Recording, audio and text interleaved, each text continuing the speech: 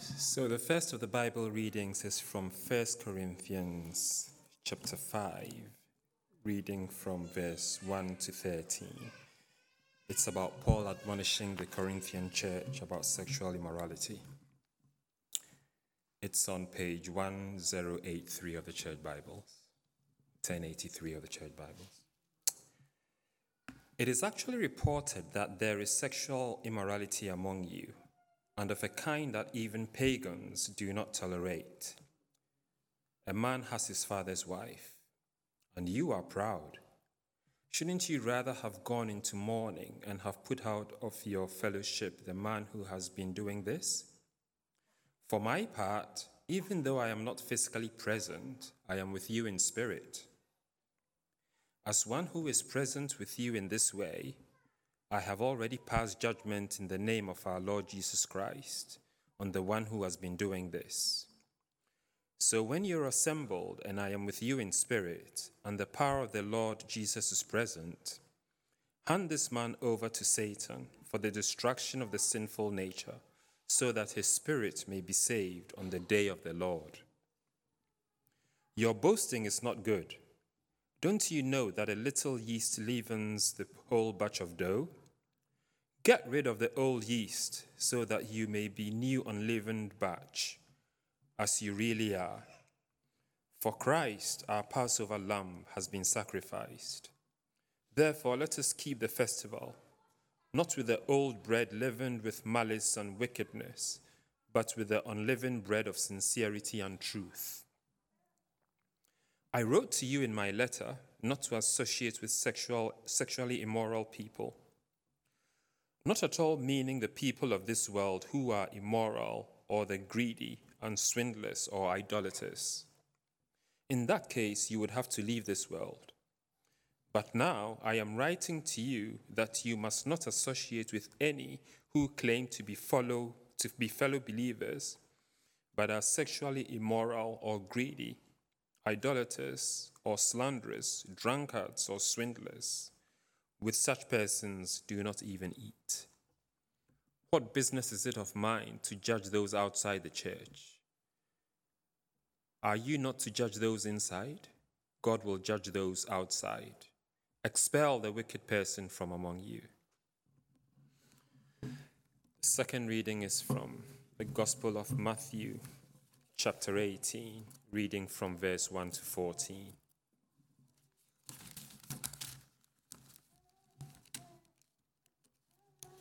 And that's on page 931 of the Church Bible.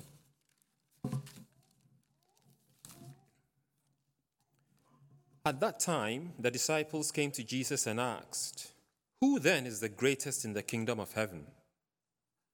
He called a little child, whom he placed among them, and he said, "Truly I tell you, unless you change and become like little children, you will never enter the kingdom of heaven.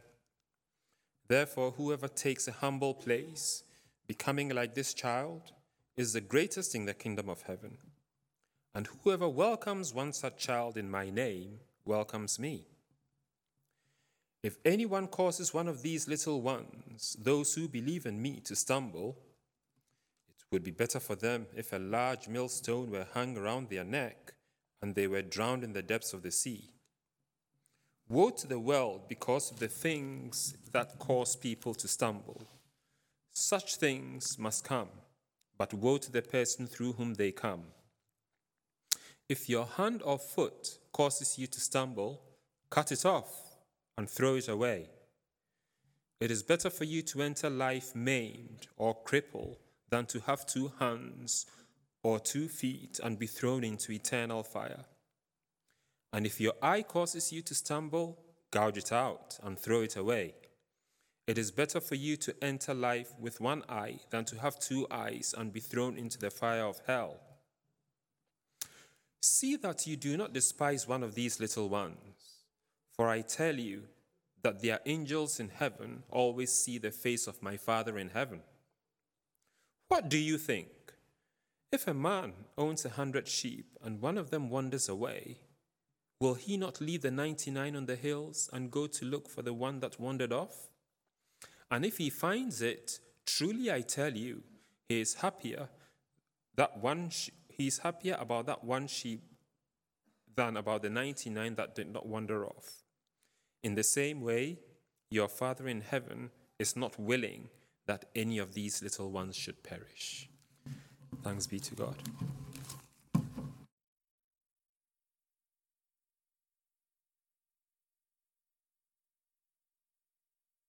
Well, good morning. It's lovely to be here with you this morning. As Nicholas said before, I'm Sam Richards. I'm the head of children's and youth work for the United Reformed Church, which I generally describe as being chief cheerleader for children and young people within the church. I'm very often in meetings where there are no children and young people present, and I feel it's my job to just remind everybody that everything we do in our church life, all the decisions that we make, have an impact on children and young people because they are also part of the church. So I'm delighted to be here with you this morning, particularly to be presenting the Child Friendly Church Award to you. And you are the first church that I've had the privilege of presenting that to, because I've only been in this post about 10 months.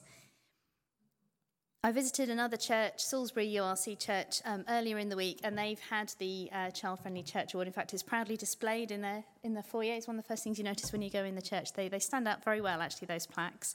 And they were telling me proudly they were the first in their synod to get the award, and that they've also been through the renewal process. So they're long-standing child-friendly church. They were talking about how it impacts the whole of church life, that they said it helps keep them to a standard, and that it affects impacts everything that they do on a Sunday and everything that they do during the week. And I hope that you will find the same. So our passages this morning, thank you for giving me the very challenging passage from Corinthians to speak about. I'm going to talk to you about children and young people. So I hope you don't mind that I've linked it to the passage from Matthew, which I think gives us a context for thinking about those difficult issues that Paul is talking about in Corinthians, and very much echoed in Jesus' words in Matthew about how do we do with the things that are leading us into sin, and as a whole body, the challenge that sometimes we might even need to cut things off in order for the body to go in, but also in the context of that lost sheep that they're going after, the finding, the bringing back in whatever has been lost.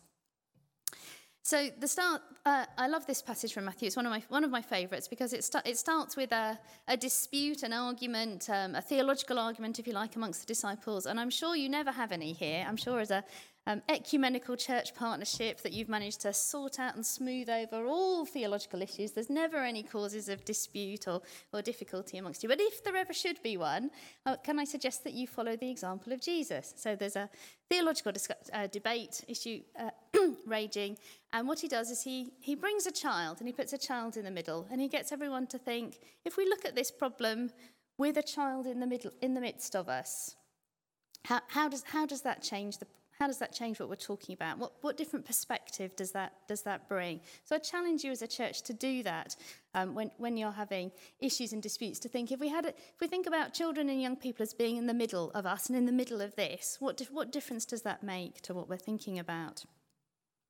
And children, the reason he can do that is because there must have been children and young people around him, because he can just beckon one over and say, come and stand in the middle for me, be a living example of what I want to talk about. And of course, children and young people would have been around and about the whole time. I'm certainly guilty of reading the New Testament and the book of Acts as though all the important things happen in serious adult-only moments, like now when you might think we've sent the children out so we can now have our serious adult time. But in fact, quite the opposite is true. And if you look closely, children and young people are around and about. They're just not. If they're not being mentioned, it's because it's assumed that they're there rather than the other way around. Assume that they're not. So at the feeding of the 5,000, we're told there are 5,000, not counting all the women and children. So, because he just never bothered mentioning that there are always women and there are always children around all the time. In fact, children, Jesus heals them, he raises them from the dead, he includes them in his teaching. His parable-style teaching is really inclusive of children and young people. He includes them in the challenges that he gives his disciples. He eats with them, he laughs with them, and according to Desmond Tutu's translation of the passage where Jesus is blessing the children, he tickles them, which I think is fantastic. I'm sure he did. I'm sure Jesus tickled them. So we have this dispute with the disciples. He beckons a child over, gets the child to stand in the middle, and then he gives the disciples 6 challenges. Do you want to put the slide up? So these are the 6 challenges we're going to think through together. He challenges them to change and become more like children. Truly, I tell you, unless you change and become like children, you'll never enter the kingdom of heaven. That's pretty stark, isn't it? Whoever becomes, and Jesus suggests, humble like a child, and in his day the social status of children was right at the bottom. Things are rather different perhaps in 21st century Britain, but whoever changes and becomes like a child will be the greatest in the kingdom of heaven. So, and this is a genuine question and I want answers, it's not a rhetorical question. What qualities might we insert there unless you change and become what like children? So what qualities might we put in there? So what unless you change and become, in what way like, what are children like? Trusting. So unless we change and become trusting like children, we'll never enter the kingdom of heaven. Any other things that children are like? Unless you change and become dependent like children, you'll never enter the kingdom of heaven. Yes, dependent on one another, dependent on God. Playful. Unless you change and become playful like children, you won't enter the kingdom of heaven. Any other suggestions? Yes, unless you become attentive and listening like children. And they're sponges, aren't they? Soaking it up like children, you won't enter the kingdom of heaven. Any more? Unless you change and become open-minded, curious even, like children, you won't enter the kingdom of heaven. Unless you become questioning like children, experimenting like children, you won't enter the kingdom of heaven. Unless you become adventurous, yes, and life is exciting to children, isn't it? And excited like children, you won't enter the kingdom of heaven. Others. And not only do we need to become like those things in order to enter the kingdom, people who are like those, the followers of Jesus who have those qualities, are going to be the ones who are going to be the greatest in the kingdom of heaven. The dependent, the playful, the curious, the excited, all those things.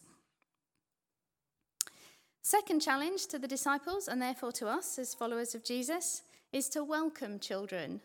And a reminder that how we welcome children is actually how we're welcoming Jesus. Not how we think we're welcoming Jesus. The real test of how welcoming to Jesus we are is how we are welcoming children and young people. So how do we welcome them as children and as young people? One of my favourite prayers around hospitality suggests that we need to remember that everyone comes bringing a gift and hopefully leaves taking a blessing with them. So perhaps think about, you know all your children and young people in your church, so perhaps think about one particularly now in your heads. Name a child or young person, and then think, what gift? Back to the diary of a young person we heard earlier. What gift do they bring to this church? And what blessing do you hope they leave with and go out into the rest of their lives with every week from this church? That's how we're welcoming them, by seeing that, recognising that, and enabling them to share and give of themselves. The third challenge is not to be a stumbling block to their faith, and this is where we start to link with that difficult passage from Corinthians in some ways. Are we able to see the obstacles and barriers that we might be putting between children and young people and Jesus? I'm teased mercilessly in the office, in Church House, because I'm forever saying the Church Friendly Child Award instead of the Child Friendly Church Award. But I quite like that image of a church friendly child, that we could put a little sticker on a child and go, oh yes, you're church friendly, meaning you can be quiet in the right places. You know how to entertain yourself when it gets very boring. In fact, I remember taking my daughter when she was 4 to what turned out to be a really long ordination service. And after about half an hour, I said to her, are you all right? And she said, yes. And I said, what are you doing? She said, I'm counting the bricks. I went, yes, that's it. You are a church-friendly child. You have found a way to entertain yourself. Okay. But in fact, we should be doing the opposite, shouldn't we? We should be being a child-friendly church rather than expecting our children and young people to be church-friendly themselves. So thinking about what more can we do to help not to put barriers between them and us. And also to think about the wider society, the wider context of their lives, and what else might be going on in the world that might make it hard for them to believe in a God that loves them. So I've heard in the earlier service that you're involved in a food bank, and there might be lots of other ways in which you're tackling wider issues of justice, or perhaps speaking up for children and young people in places where their voices aren't heard, to help change the world, to make it a place where their experience is closer to the kingdom of God, where the barriers between knowing that God loves them and their experience of life are being removed. The fourth challenge is not to stumble ourselves, and here we really have that link to the Corinthians passage. A reminder that what we do, how we behave, becomes yeast within our community and infects the whole thing. And children and young people are going to be particularly impacted by that, by our behaviour. Young people in particular have finely honed hypocrisy detectors. Yeah, they sniff out the slightest example of you not doing what you say you should, or you think is important. And that's because it really matters to them. Authenticity really, really matters to them, and they're really looking for it here in the church. And so that is a great challenge to us. Like it or not, we are role models. Children and young people are going to imitate us. That's what Paul says, imitate me as I imitate Christ. That's what we're all supposed to be doing in discipling one another. We're all trying to imitate Christ, and therefore we can expect others around us to be trying to imitate us, and children and young people are going to be doing that. They're looking at us and thinking, that's what it looks like to be a Christian age 10, age 20, age 30, 40, 50, 60, 70, 80, 90, and you may go beyond that within this congregation. What they need to see are not people trying to be perfect or trying to project, I've got it all sorted, I'm now the perfect Christian. What they need to see are real Christians who struggle, who get things wrong, but who can be honest about that. Some research from America, Sticky Faith research, showed that children and young people who stuck with their faith into adulthood were those who'd been exposed to adults talking about their doubts, their struggles, and when they messed up. Not those who'd been brought up in perfect Christian families. So I hope that's an encouragement to you, but it's also a challenge, isn't it? It means we've got to be real. It means we've got to talk about those real things. And the reason that helps them stick with their faith is because they will have doubts, they will have difficulties, they will mess up. And if they think doing any of that means you're not a Christian anymore because they've never seen any Christians do those things, that's when they start to walk out the door. If not physically, emotionally, spiritually, mentally. Do you know what I mean? They're starting to think, I'm not one of them because of all these things. Fifth challenge is not to despise the young, not to look down on them, not to dismiss them, not to ignore them, and a reminder that they're angels always see the face of our Heavenly Father. So of course, we need to be doing the opposite. We need to be involving, listening to, including, valuing, serving together, allowing them sometimes to lead and inspire us. The challenge here is to be more and more intergenerational. Within the URC, we have this thing called the Charter for Children in the Church. And one of the elements within that is to say that that children and adults are equal partners in the church, and that's what we're working towards. And the final challenge is not to lose any of the young, like that lost sheep. And it's interesting, isn't it, that parable that we're so familiar with is in the midst of this conversation. A child is still in the middle of the group of disciples. As far, we've got no reason to believe that child's wandered off yet. Jesus is still saying all these things, talking about having a child in the middle. We need to notice when they're missing, and we need to notice when they're disconnecting, when we're losing them. And we need to be engaging with them. So all the children and young people that you know, that you have any kind of relationship with here in church, don't forget them when you walk out the door. If you're taking them home with you, that's very straightforward and very easy. But if you're not, pray for them. Think of ways of making your relationship with them a real friendship that extends beyond when you meet together on a Sunday morning, because it's those intergenerational relationships that really matter. What are we as a church if not a community of faith? And we need to be sharing our faith with children and young people, but we also need to be sharing our community, our relationships with children and young people. I grew up in a church with very few children, an awful lot of lovely old ladies, and I was blessed with all sorts of spiritual aunts, uncles, grandparents, kind of super godparents. They were the people. It was those relationships that kept me in church, kept me in faith as I grew up and when I went to university, because I knew they loved me and I loved them.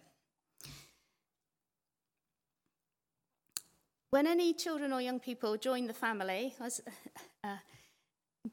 enjoying looking at Lois earlier. Is Lois the youngest member of your church here? She's coming up for 10 months. That changes the family, and it changes how we look at everything. In fact, I was just hearing how she's just started rolling, and that suddenly means you need a stair gate to protect her. And then in another little bit, the stair gate will in itself be a hazard because she'll be trying to climb over it, and that'll be more dangerous than not having one. And that's the thing about children and young people. They make us look at our environment and everything through new eyes and think how safe, how welcoming, how secure is this for them? How appropriately challenging is it? But they keep growing and changing, and we've got to keep re-looking at ourselves and the environment we're creating here in church through those changing eyes and needs. Having a Child-Friendly Church Award doesn't mean you can tick off that we've met all these 6 challenges here. It's a reminder that these are constant challenges for us, and we'll keep needing to revisit these things. But you are a church that is trying to put children and young people in the middle, in the heart of your life together. We're all walking the way, living the life of Jesus today as disciples, and we need to be growing in faith with our children and young people so that we're enabling them and they in turn enable us to play our part in the mission of God.